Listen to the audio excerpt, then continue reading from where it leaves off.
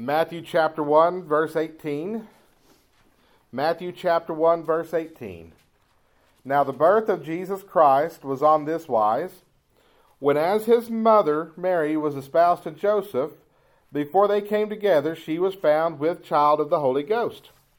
Then Joseph, her husband, being a just man, and not willing to make her a public example, was minded to put her away privately. But while he thought on these things, behold, the angel of the Lord appeared unto him in a dream, saying, Joseph, thou son of David, fear not to take unto thee Mary thy wife, for that which is conceived in her is of the Holy Ghost. And she shall bring forth a son, and thou shalt call his name Jesus, for he shall save his people from their sins. Now all this was done that it might be fulfilled, which was spoken of the Lord by the prophet, saying, Behold, a virgin shall be with child, and shall bring forth a son, and they shall call his name Emmanuel, which being interpreted is, God with us. Then Joseph, being raised from sleep, did as the angel of the Lord had bidden him, and took unto him his wife, and knew her not till she had brought forth her firstborn son, and he called his name Jesus. What we have in the book of Matthew is a recording of the fulfillment of the Old Testament prophecies concerning Jesus. That was the primary focus of the book of Matthew. As you read through the book of Matthew, you will see several times where Matthew will write, so that it would be fulfilled which was said, that it would be fulfilled which was written. And you see this in verse 22, that it might be fulfilled which was spoken of the Lord by the prophet. Yes. You see, Jesus didn't just come out of nowhere. He wasn't a sudden change in the theology of mankind. He wasn't a sudden idea that God got on the fly. Jesus was, is, and will be God's plan. His plan of salvation, his plan of redemption, it is all bound up in Jesus, which is why Scripture refers to our Lord and Savior as the Lamb of God who was slain from the foundation of the world. God created man knowing full well that man would rebel against him in sin. And so as God created man, God also built the plan of redemption, hence the Lamb of God slain from the foundation of the world.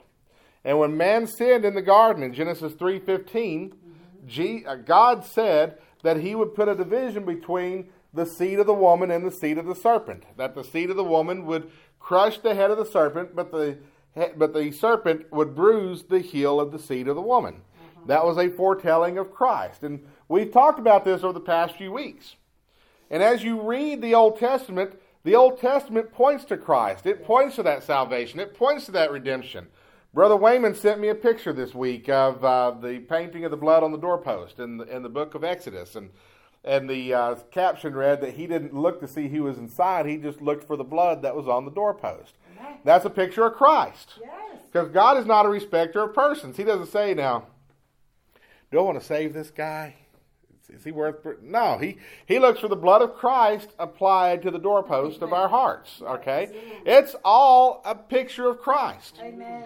And in the Old Testament, we're given a couple of prophecies concerning the birth of Christ. The first, and we've studied both of these over the past couple of weeks. Isaiah 7:14 that says, Therefore the Lord himself shall give you a sign. Behold, a virgin shall conceive and bear a son, and shall call his name Emmanuel. And our passage today shows that this is a direct fulfillment of that verse. The sign given would be the virgin birth. The sign in Isaiah 7:14 was given to Ahaz, an evil king, to bring him to a decision of either faith or rebellion. And we studied that. Emmanuel means God with us. That in Christ, God dwelt among his people, loved his people, and went and laid down his life for his people. John 1:14, the Word was made flesh and dwelt among us. So you have the Christmas story in John chapter 1 as well, as Brother Jim pointed out here a couple of weeks ago.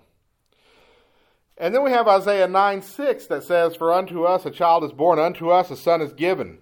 Christ would be the child born unto us, that there would be witnesses and a record of his birth. And there are records of his birth. There is a written record of his birth. We have it here in Matthew chapter 1. We have it in Luke chapter 1. We have record of the birth of Christ. And there are witnesses, the shepherds, the wise men, Mary and Joseph. There were witnesses. Okay, so Jesus, and by the way, the witnesses, that goes a long way. Yeah. Why did Herod send his army into Bethlehem to kill all the children 2 years and younger? Yeah. He wanted to make sure he killed the Christ because he didn't want to give up his throne. Why was Herod worried about his throne to the point that he would commit the mass slaughter of innocent civilians? Because he knew the time was right. Yes. And everybody knows the time is right. Everybody knows that it's about time for the Messiah to be born. It's about time for the Messiah to arrive. And then these wise men come from the east and say, we're here for him. And he says, uh-oh. See, Herod wasn't just doing a preventative measure, although he was that evil that he would kill an entire village just on a whim.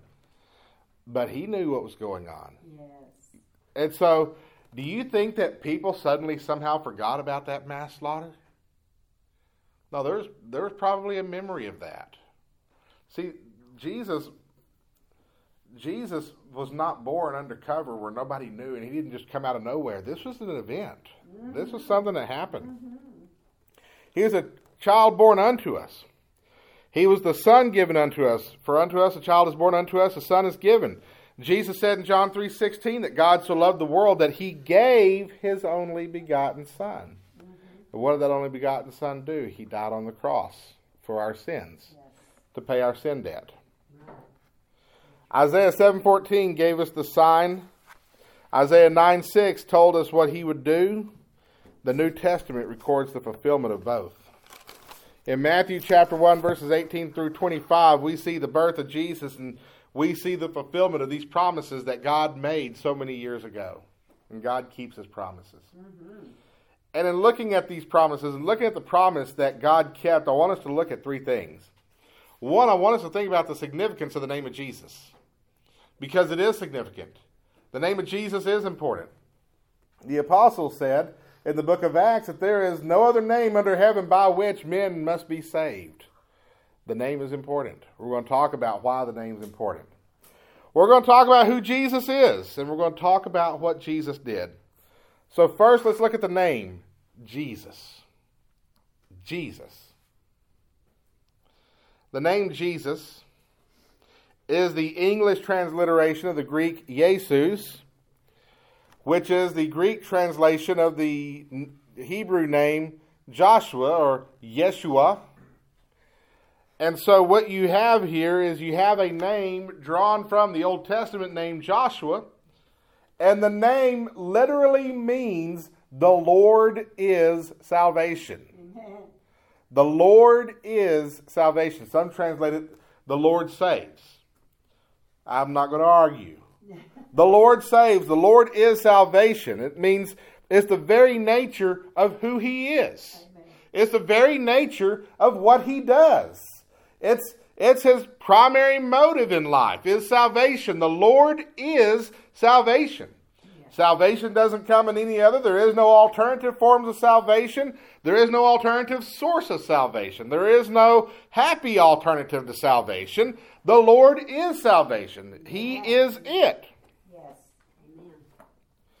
People want to... There's a growing movement in the world today. There are religions popping up that are saying that Christianity has been wrong all these years, and that Jesus' name, you really have to go back to the Hebrew name of Yeshua, or else your faith is faulty. That's being taught. And first of all, if that's the case, then we've got a problem with the writing of the four Gospels, because they were written in Greek. Amen.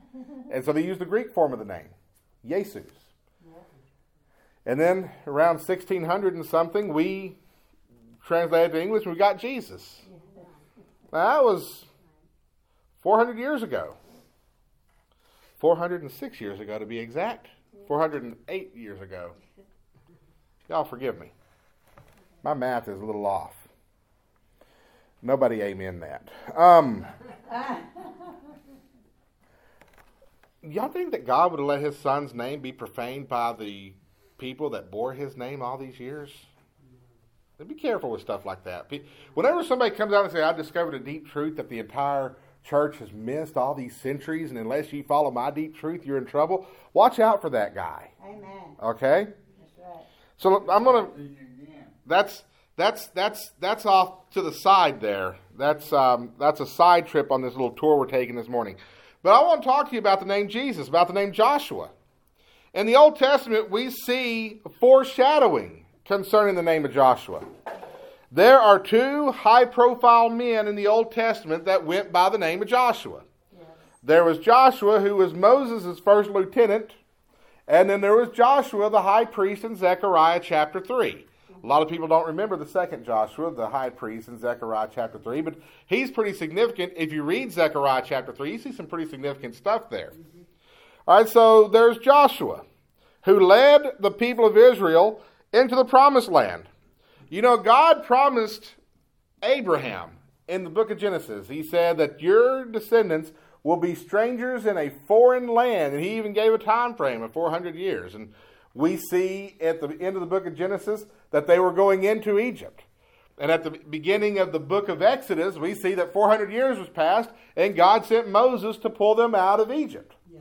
And God told Moses to take them into a land that he would show them, a land that was flowing with milk and honey, the promised land. Yeah.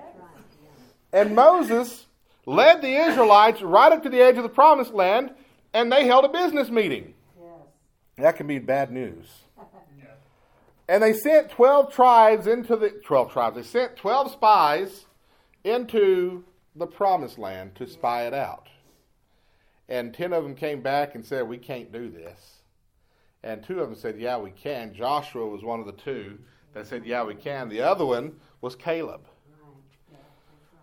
And so the people refused to go into the promised land. And as their punishment for their lack of faith, God told them that they would not go into the promised land. That everybody who was 20 and over would die. And only those 20 and younger in the next generation would be allowed into the promised land. Moses himself was not even allowed into the promised land.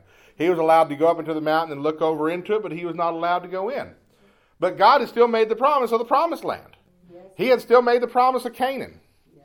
And so he used Joshua to fulfill his promise of taking the people into the promised land.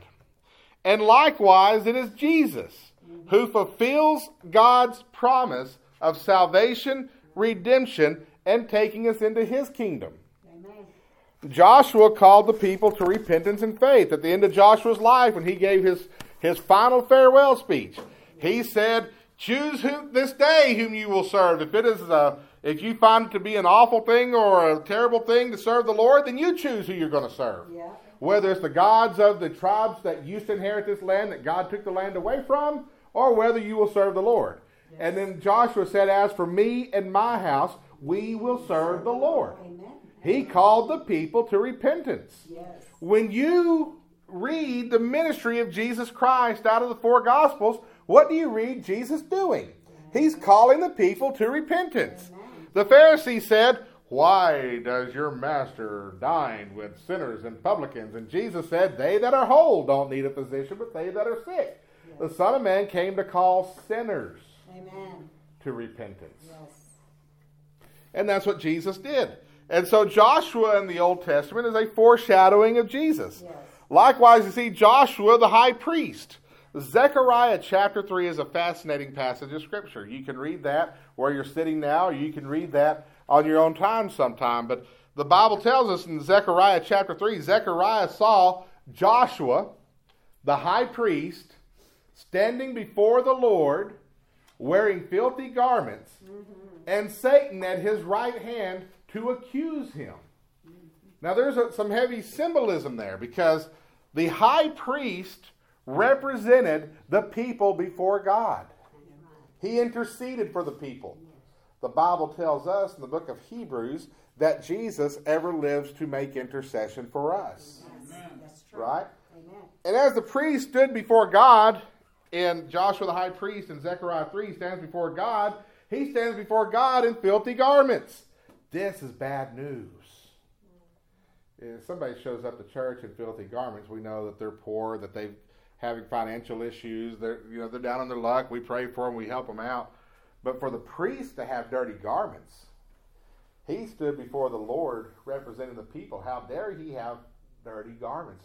He was actually forbidden in Scripture from wearing dirty clothes. If his priestly garments got dirty, he had to go and change. Yes.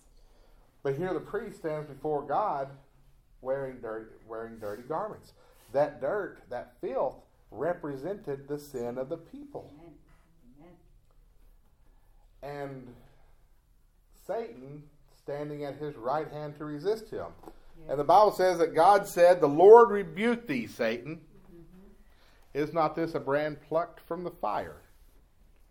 Ordered a change of clothes for Joshua the high priest, and set a fair mitre, that's that big hat that they wear, upon his head. The Lord, like the high priest, intercedes for us. The Lord, Jesus Christ, represents us before God. But when you look in Zechariah chapter 3, and you see the high priest Joshua standing before the Lord wearing filthy garments, you see our Lord and Savior Jesus Christ hanging on the cross, where he is bearing the sins of the entire world. That's right. Exactly. And in doing that, he cleansed us from sin. He is the propitiation for our sins, and not for ours only, but also those for the entire world. Amen.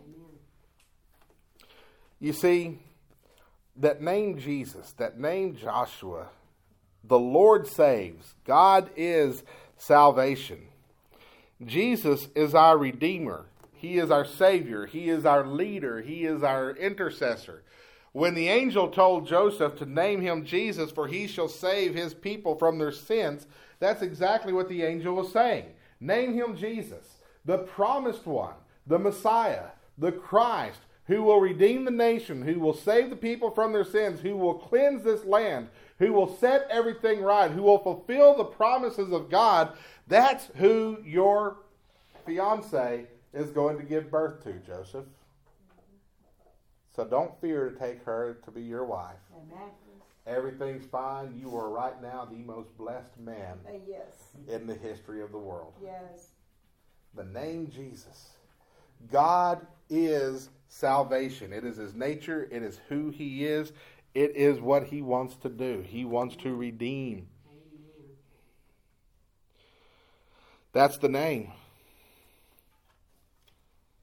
Now we're going to look at who Jesus is.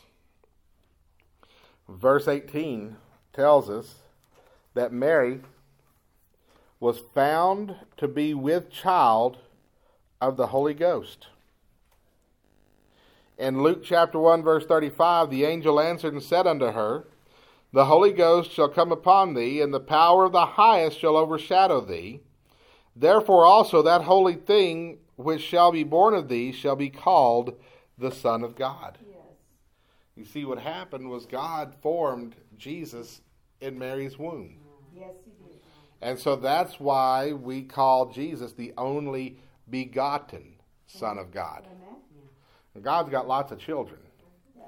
He's got lots of adopted sons and daughters. If you know Jesus as your Savior, the Bible tells you you've been given the spirit of adoption. You are adopted into his family. You're his adopted son, his adopted daughter. But God only has one begotten Son. Amen. And that's our Lord and Savior Jesus Christ. Now you can imagine the only begotten Son, the one created in the image of the Father with the Father's Spirit, the one that is God in flesh. He's special. Yes. And he's precious. Amen. And he's the heir. He's the one that's going to inherit the kingdom. That's right. And he's perfect. Yes. And he's lovely. Yes, he is.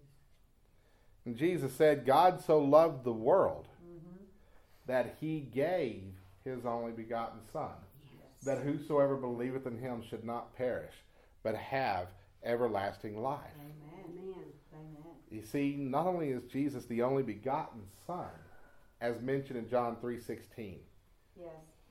but God loved you so much that he wasn't going to have Jesus in his glory without you. He's the only begotten Son that God so loved. Yes. But God so loved you to give him over for your redemption. And that's who Jesus is, the only begotten Son of God, the child born unto us, the Son given. Verse 23, a fulfillment of Isaiah 7:14, behold, a virgin shall be with child, and shall bring forth a son, and they shall call his name Emmanuel, which being interpreted is God with us. Jesus is God in flesh. Yes. I couldn't have thought of a better time for Brother Jim to start our study in the book of John on Sunday mornings during Sunday school. Amen. John 1:1, in the beginning was the Word, Yes. and the Word was with God, and the Word was God. The Word is Christ. Amen. In John 1:14, and the Word was made flesh and dwelt among us. In other words, this divine being gets a body Yes. and lives the human experience. And that is profound, because God's desire has always been to dwell with us. You look at the creation back in the book of Genesis. Adam is created. And what's he doing in chapter 2? What's Adam doing in chapter 2? Adam and God are hanging out in chapter 2. And God is having Adam name all the creatures of the world. Yes. Giraffes and water buffalo and platypuses and wallabies and everything else. He's coming up with names for all of them. Dog. You know, I mean, he came up with some pretty cool names. And God says it's not good for man to be alone. So he creates woman. Yes. And what do you see? You see man and woman and God. Amen. And there's a close fellowship there. Yes. One that was lost in chapter 3 when they decided to eat of the fruit. Because now they're not, when God's walking in the garden in the cool of the day, they're not saying, oh, God's here, let's go tell him what we did. No, they're like, oh, we need to hide from him. Yep. Yep. All right. He might see us wearing these fig leaves and figure out that we don't know how to sew yet. And so what happened? That fellowship with man was lost. Yes. But God poured out the plan to restore that fellowship. Yes. Amen. And you look at everything else, it's all about restoring fellowship where he can dwell with us and we can dwell with him. What was the point of the tabernacle? When God ordered the building of the tabernacle, what was the point of that? It wasn't so we could go to church somewhere, and so that God could dwell among his people. We solidified that with the temple during the days of Solomon.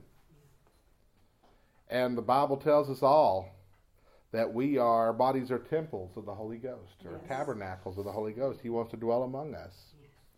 But in order to do that, he had to redeem us from sin. Amen. Because God can't fellowship with sin. There's a scientific equation to this. You can't fellowship with that which is in rebellion against you. So you have to cleanse the rebellion. Then you can fellowship again. And so that brings us into what Jesus did. In verse 21, the Bible says, she shall bring forth a son, and thou shalt call his name Jesus, for he shall save his people from their sins. Amen. He shall save his people from their sins. This means rescuing them from the sin nature. Yeah. When Adam ate the fruit, he became a sinner. He became a rebel. And he developed within his nature that tendency to sin against God. And that tendency has been passed down through the gene pool. Yes. Generation after generation after generation. And we're getting pretty good at it. We're getting pretty good at sin. I mean, there have been technologies that have been lost over the years. You know, the Dark Ages, we lost all kinds of technology in the Dark Ages. We had made advancements as mankind that we lost when society fell, and we burned all the records and the wars and everything else. We lost a lot in the Dark Ages. We're rediscovering a lot of this stuff now, all right? And we're getting good at smartphones. We're getting good at technology. But when it comes to sin, we never had an interruption in learning how to sin. We got pretty good at it, and we got pretty good at it quickly. You read Genesis chapter 4, Cain kills Abel, Abel gets banished, Abel moves across the river, starts his own city, starts having children, and they start having children, And they all started having some pretty interesting ideas. One guy says, I think I shouldn't have just one wife. I think I should have two. What did I say? You said Abel gets banished. Okay, Cain kills Abel. Cain gets banished. Cain starts his own ungodly society. Hear what I mean, not what I say. That's one of the perils of getting older is mind misfires. And so you wind up with a very ungodly society. And then in chapter 5, you got the so-called godly lineage. But in chapter 6, the sons of God beheld the daughters of men, and they saw that they were fair, and they went in unto them and took of them wives whichever they chose. Oh, yeah. And so what happened in Genesis chapter 6 is not talking about angels marrying mortal women. That's not what it's talking about. What it's talking about was those who had been raised up in the godly line. They looked across the river at the sinful society, and they said, that there looks kind of fun. We should go try us some of that. And they got so good at sin that God had to bring about the flood. And as soon as we come off the flood, what do? We start the sinning again. Yep. We have perfected this art. Oh, yeah. We have made it readily available, readily accessible. Whatever your mind can conceive, you can make tangible in the palm of your hand right in front of you. But the blessing of salvation is that the Lord can rescue you from that. That He transforms you from the inside out to where you are not driven by those sinful desires anymore. You still are tempted and sometimes you fall, but you're not driven, you're not owned by it. He shall save His people from their sins. He will rescue them from the sin nature. He will redeem them. That means to pay the penalty for our sin, which is what He did on the cross. To restore them, that means to restore you and to transform you into the person He intended on you being. Yes. Rescuing us from the wrath of God. That was the primary mission of Christ. 1 Timothy chapter 1, verse 15. This is a faithful saying and worthy of all acceptation, that Christ Jesus came into the world to save sinners, of whom I am chief. He came into the world to save sinners. This is a faithful saying and worthy of all acceptation, that Christ Jesus came into the world to save sinners. That's why He came, to save sinners, of whom I am chief. Yes. And how did He accomplish this? John chapter 10, verses 11, 7, and 18. Jesus said, I am the good shepherd. The good shepherd giveth his life for the sheep. See, this is what's amazing about Jesus. He actually had the power to choose His life. Yeah. If you could choose your life, what would you choose? If God were to set you down in front of an Xbox and say, create your character, create your persona, create your backstory, and go live it, what would you do? You get to pick the time frame that you live in. There are video games you can decide whether you want to live in colonial times, modern times, ancient times, and you can build an empire. Do you want to live in ancient times, medieval times, Victorian times, modern times? Do you want to be rich or poor or somewhere in between? Do you want to be a ruler or a business magnate? What do you want to be? Christ had the power to make those choices. We didn't. We were just born into whatever we were born into. Christ had the power to make that choice. Yep. And look at what He chose. He chose the life being raised by a carpenter, living a life of poverty, a life of service, a life of teaching and ministry, which would end when He would lay it down on the cross to take on the punishment for the sins of the world. That's what He chose to do. He says, I am the good shepherd. The good shepherd giveth his life for the sheep. Amen. He not only laid it down on the cross, but He dedicated His entire life to the sheep. Mm-hmm. John 10, 17, 18. Therefore doth my Father love me, because I lay down my life, that I might take it again. No man taketh it from me, but I lay it down of myself. I have power to lay it down, and I have power to take it again. Yeah. This commandment have I received of my Father. Our Lord had the power to lay down His life, to give his life to pay for our sins. But he also had the power to take his life back up. Jesus died for our sins on the cross. He took God's punishment on the cross for our sins, for the sins of all men. He died. He was buried. But then he rose again the third day. And in rising again the third day, he conquered the death. He conquered the grave. Yes. He opened the gates of heaven so that we have the expectation and the hope of eternal life. And we know that's possible because he lives. Yes. Not only that, but because he lives, he sits at the right hand of the throne of God where he makes intercession for us. He advocates for us. Amen. That's what he does. It's amazing. Amen. If I could choose my life, what would it be? Jesus chose his, and that's what it was. Yes. Even up to the day of death. If you knew that you were going to die at 6 a.m. tomorrow morning, what would you do the rest of today? You know? Try to win more souls. But Jesus knew. Yeah. And what did he do? Nothing. He continued to serve.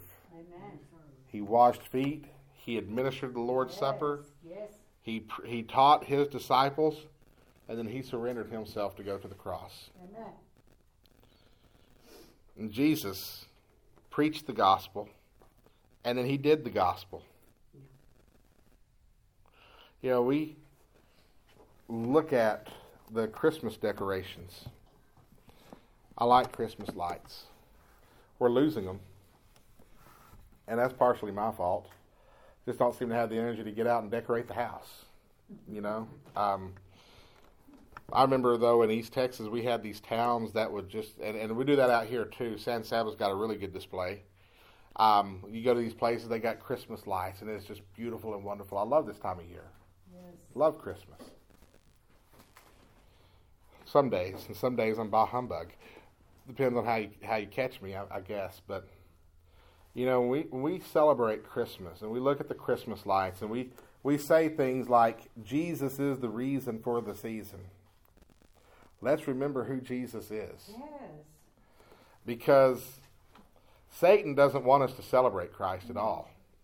Satan would love nothing more than to turn this holiday into a commercial smorgasbord of retail activity.